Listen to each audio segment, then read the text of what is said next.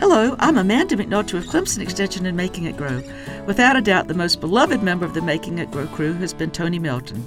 I guess we could call Tony the collard guy, the strawberry guy, the tomato guy.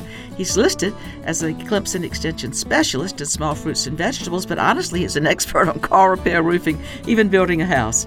His Halloween costumes have included being a soil sample bag and a Superman extension agent, complete with cape. Sadly, he's recently retired due to a rare genetic condition. The Clemson PD Research and Education Center had a small outdoor event to honor Tony, unveiling a plaque and planting a tree. Tommy Taylor, representing the PD plant professionals, spoke of the guidance and knowledge Tony provided that group for many, many decades.